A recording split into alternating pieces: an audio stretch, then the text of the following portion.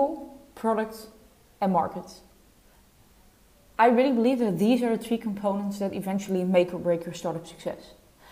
And while most founders have sleepless nights thinking about their products and their market, what they often tend to forget is the fact that a product can never be built and its fit with the market also will never be found if you don't have an amazing team to do this with together.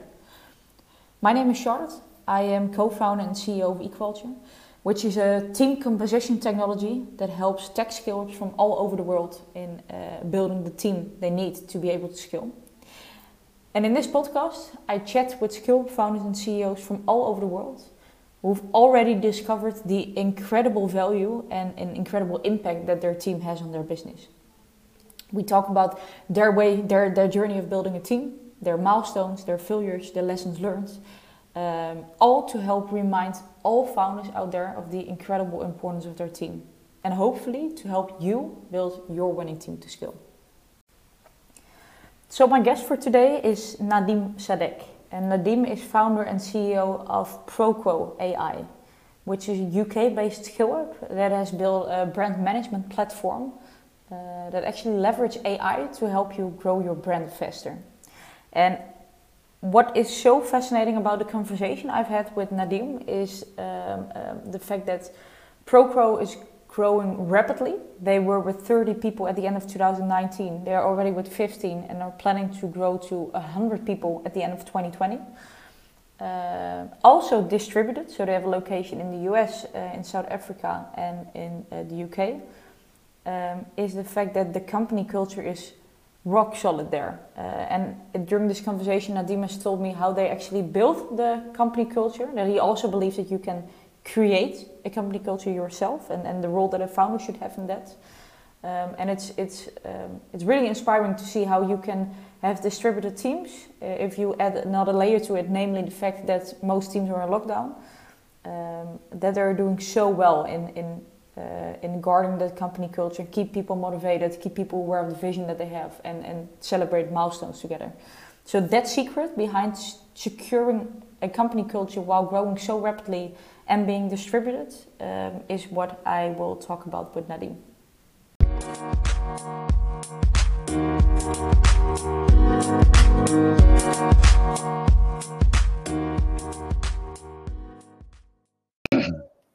So welcome, Nadim. It's great to have you on my podcast today. Thank you, Charlotte. I'm happy to be here.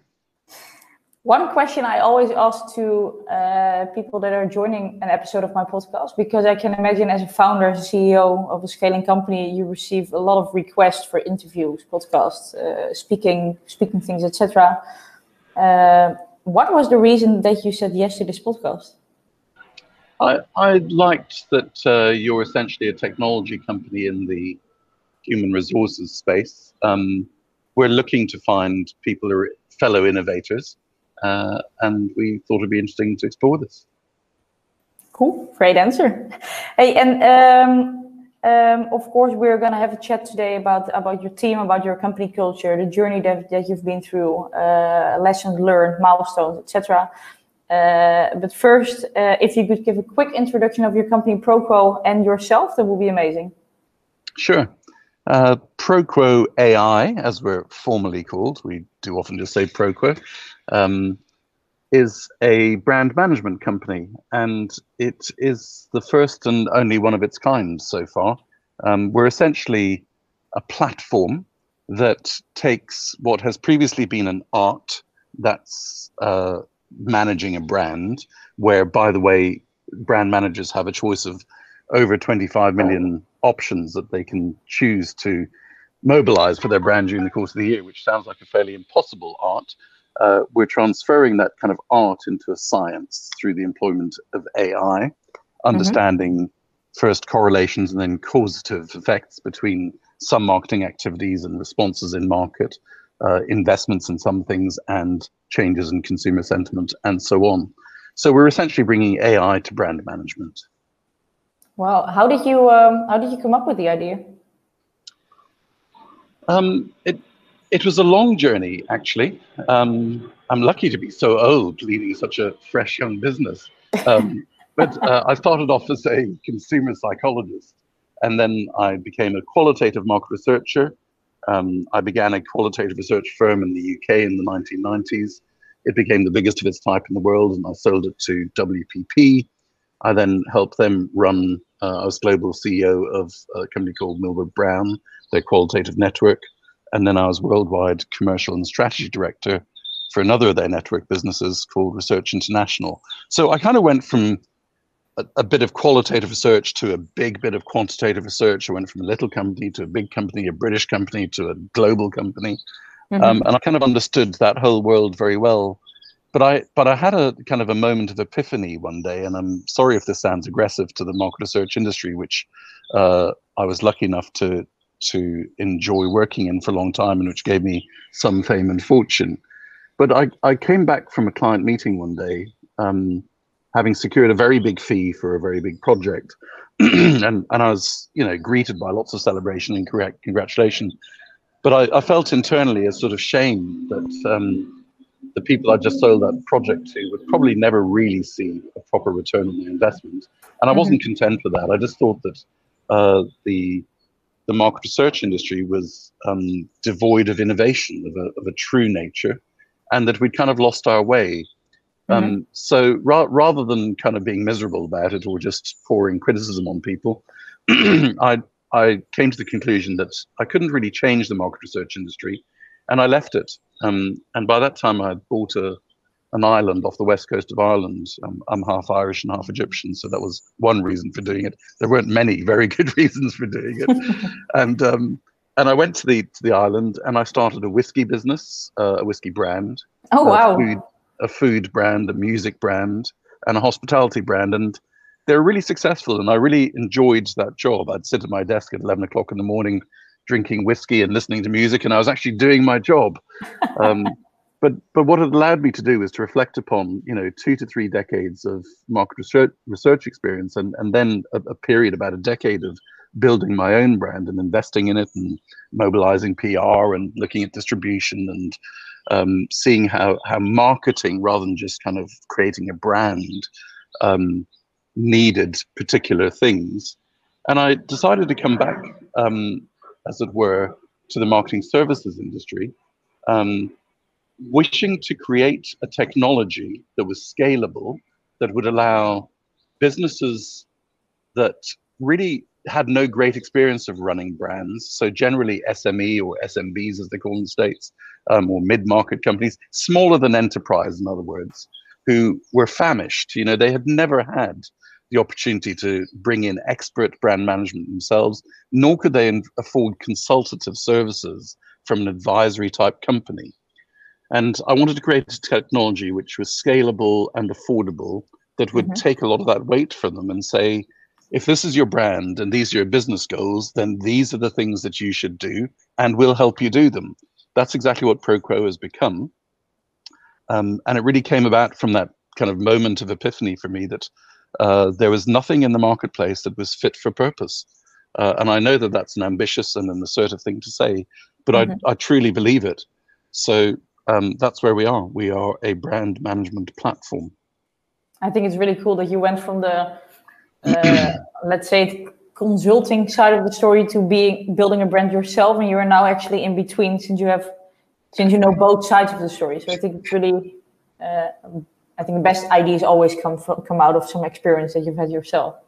Hey, and I did some research, of course, on LinkedIn and looked for some indicators that I always check is company growth, number of employees, funding. I think you tick the boxes of what we would call a scalup here in the Netherlands.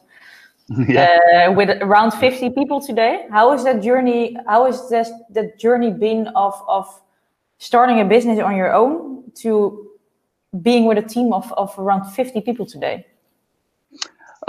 It's been really good fun. I mean, to be honest, I've done it before. I've gone from little to big, and I've run quite big organizations as well. But this one was a bit different. In 2012, we started with a small team of what I call agile veterans. People who really kind of knew stuff from the marketing world, from communications world, from the market research world, all sorts of different disciplines. And that led to the iteration of our core IP, which we refer to as the 16 drivers. It's a way of understanding how brands have the best relationships with consumers. And then there came a point where I understood that it was fine to have been disruptive and innovative in terms of intellectual property, but we also had to do it at a business model level.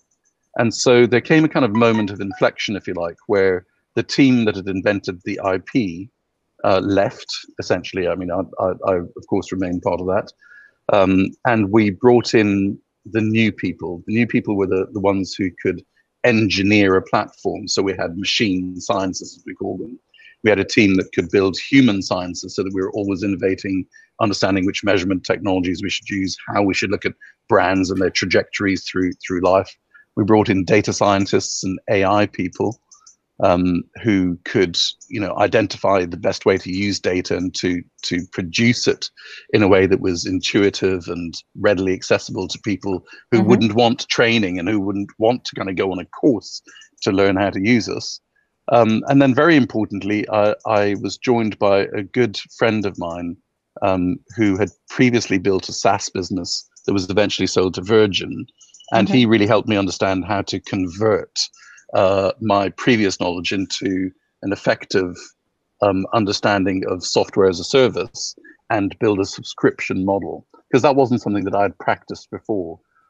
So the great thing about this company is that it is a diversity of talents. It's an interaction between business enablement, finance and strategy, human science, machine science, and a whole revenue team that's brilliant at marketing and content creation and so on. So that plan, that structure of what we would become was actually set at the very start when, in a sense, there were only 2 or 3 of us. And there were just a core of 3 of us, and then it quickly became core 4. Then we started accelerating through 2019. I think we finished that year at around 30 people. We've taken on another 20 or so this year, and I anticipate us finishing 2020 at around 100 people. We're recruiting quite heavily at the moment. And it's an interesting thing. Our growth in subscriptions is currently linear. Our business model says that it'll come to a point where it'll become exponential.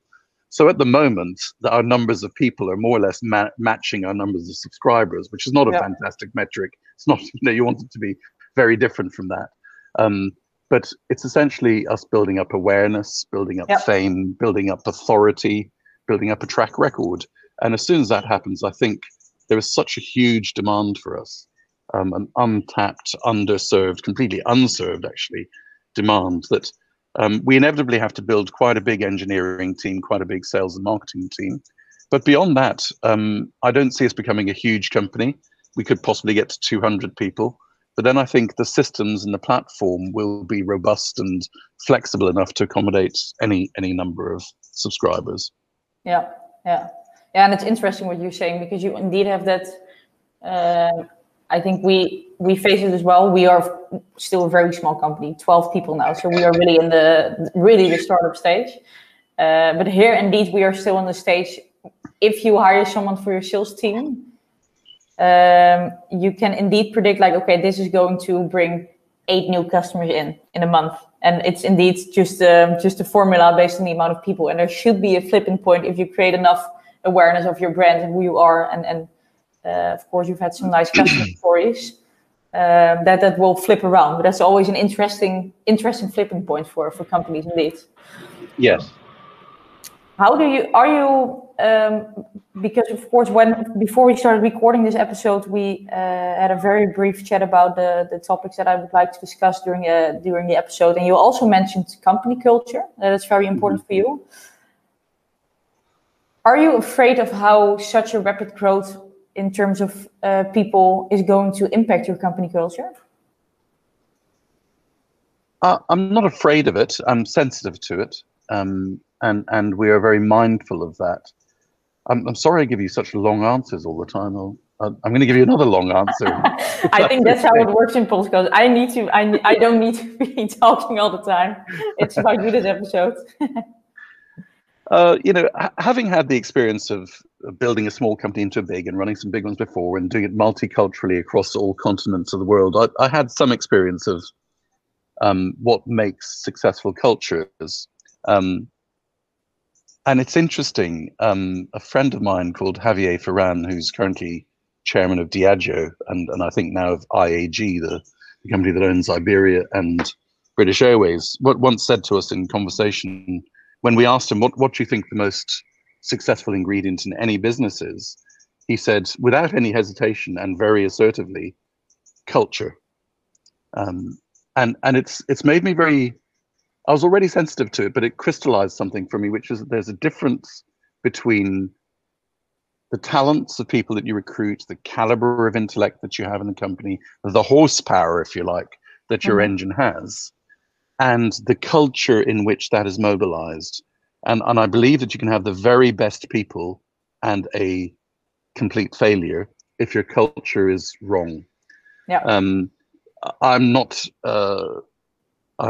arrogant enough to suggest that I know the winning culture for every business, but for us, it has been a very early embracing of the idea that we talk openly about the dark and the light. So things that are great successes, we celebrate communally and graciously and generously. And things which are failures, and of course we have those and we learn from them, we also acknowledge, openly discuss, never personalize. And I think that notion of kind of the yin and the yang, if you like, of the dark and the light being at the center of how we deal with each other has been really important. And where we've gone to is to be truthful in our exchanges with everything. So there is no politicking in the company. And again, I know that may sound naive, but you can learn that if you keep curating the culture properly and you allow people, when they're a little bit distressed or heavily stressed, or when they're a bit indignant about something, to have a voice that's acceptable and to have forums in which to express those things openly. We have a very active one and all Slack group. We have a very open all of Proquo, WhatsApp group where everybody chats, and we have a thing called a weekly exchange where every component of the business discusses what it's been doing for the week and says what it'll be doing for the next week, and we nominate an elephant of the week. Because we have offices in South Africa, Philadelphia and London, we've made the elephant of our South African ingredient the award that we give to the best people. And we have a weekly showcase, as it's called, where I give a 10 or 15 minute discussion, an update of how the business is doing in all of its parts. Then different parts of the organization are invited to express to everybody else and to manifest what the great work is that they're doing. So it's a very interactive business that culminates this is what I would advise anybody to try to espouse, is a high performance, low friction culture. That's the best place that you can be. And the key ingredients for that for us have been collaboration. So we really work in a lot of interactive teams.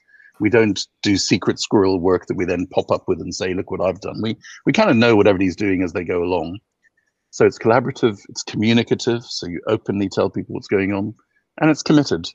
One thing that we have found in recruitment, and this may be interesting for you particularly, is that if people don't understand and truly subscribe to what our business mission is, as well as our kind of proposition to our customers is, if they don't understand both what the business is trying to achieve and what we are trying to do for our customers, then it won't work with them, no matter how clever they are. So we do have pretty fully committed people. And it means that as you sit at your desk, or now no longer, as you sit at your coffee table at home, wherever it is that we're all working. Or in the garden today. In the garden for me, that the person next to you, so to speak, is doing their best and that they're the best to do that job. So we're in a really good place, and I'm very happy with how we're progressing because of this culture, which has organically arrived, but which we now very carefully curate. Yeah. Do you think that culture is something that you can create? I do, actually. Yeah. I think I really do. I think it very much comes from the top.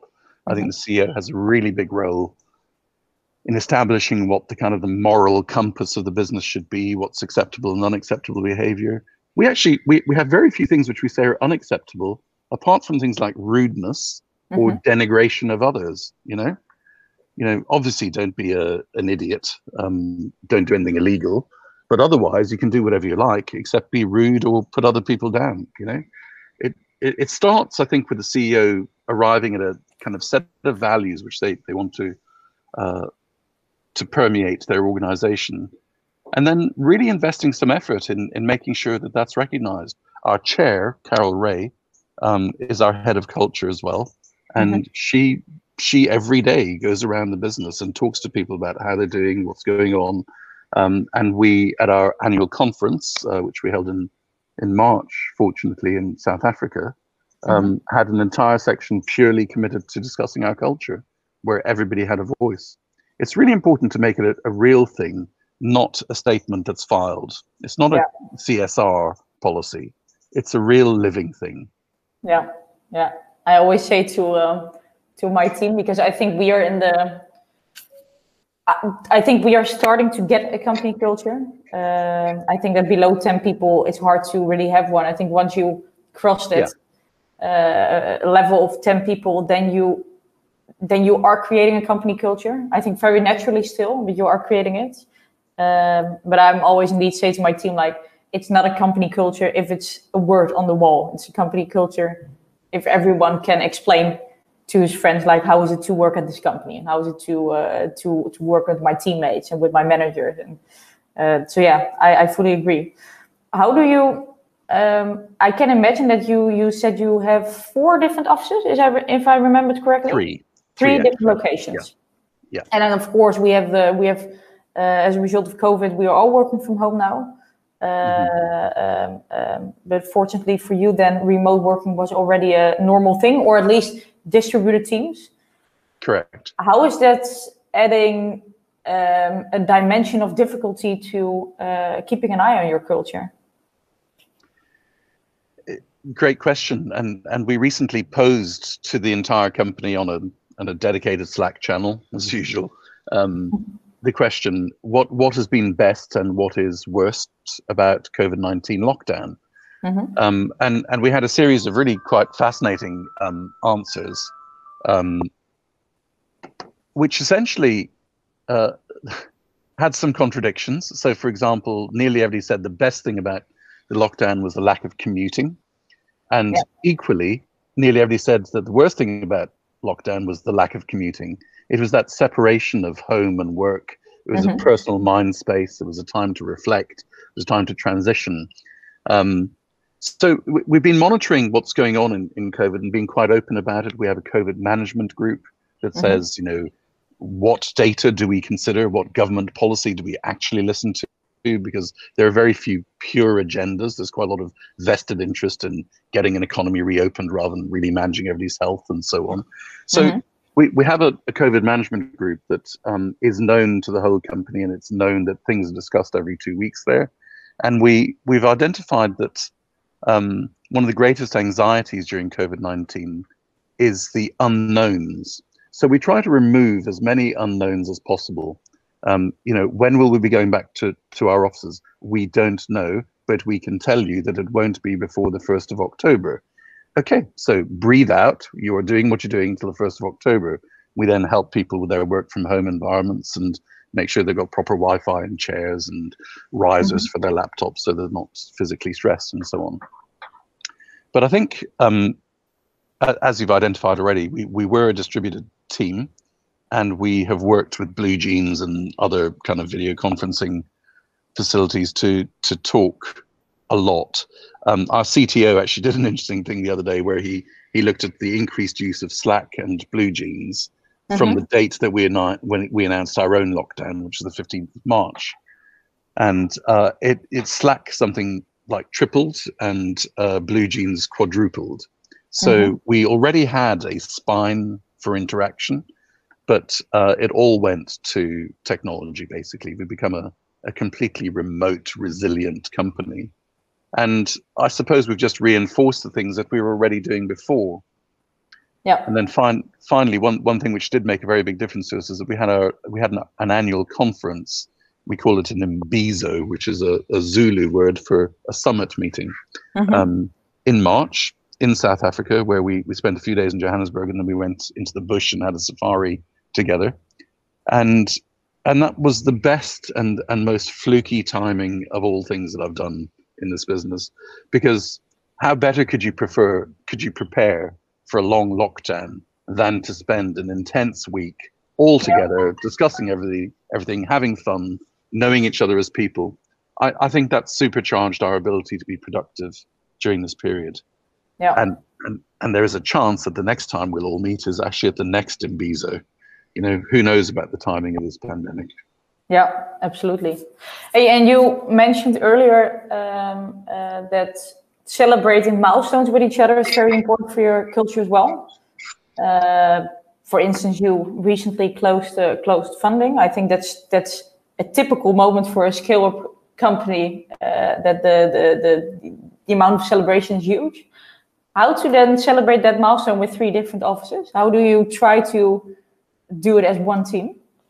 Yeah, it's hard. The showcases that we have every Thursday, where the whole company dials in for an hour, is one. You know, we celebrate people there. And if there are any particular good bits of news, it is quite funny. My children were sitting around early on in the pandemic, and they suddenly saw me clapping my laptop, you know. But in fact, they thought I was insane. But in fact, the whole company was clapping their laptops. So we do that at an everyday level. We are trying to find ways to more virtually celebrate big things. We have drinks, you know, we get together online. We don't do it necessarily in functional groups. We do it in all sorts of different groups. But then we have employed one specific thing, which I think has been quite well received, which is Uber Eats. So we say to, you know, like we have for certain milestones just said, thank you all. Because we have an Uber, a kind of a global Uber account for everybody, we added Uber Eats to that, and we gave everybody a particular budget, which they could then employ for their whole household rather than just individually.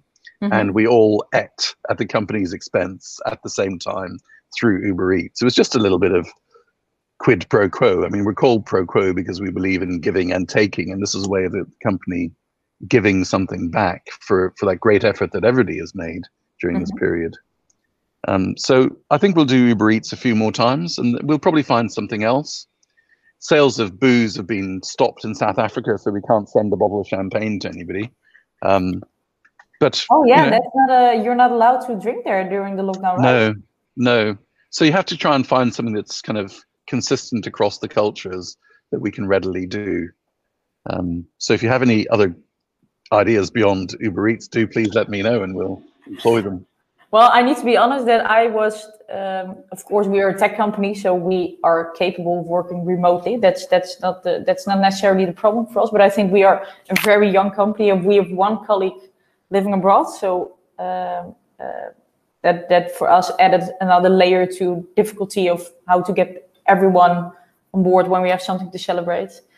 We do virtual drinks with the team every Friday, and every now and then we make sure that some pizzas are delivered at everyone's place during that drinks, and these kinds of things. And we have some, our product owner last month organized a quiz with all kinds of fun facts from everyone in the team, and we needed to guess who it was. So we try to do those things as well. But I think for me personally, it's a huge challenge to motivate people, keep people aware of your vision, your culture, what you want to do in the company, what went well, what went wrong.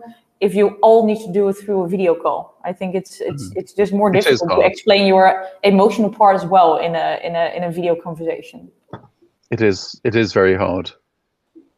You know, and as lockdown eases, you then have to start thinking about the strategies that you can employ for bringing people together. So we are, for example, thinking of a graduated system of re-engagement. So it might be that 2 people meet, and then it may be that a small team meets, and then it may be that an office meets.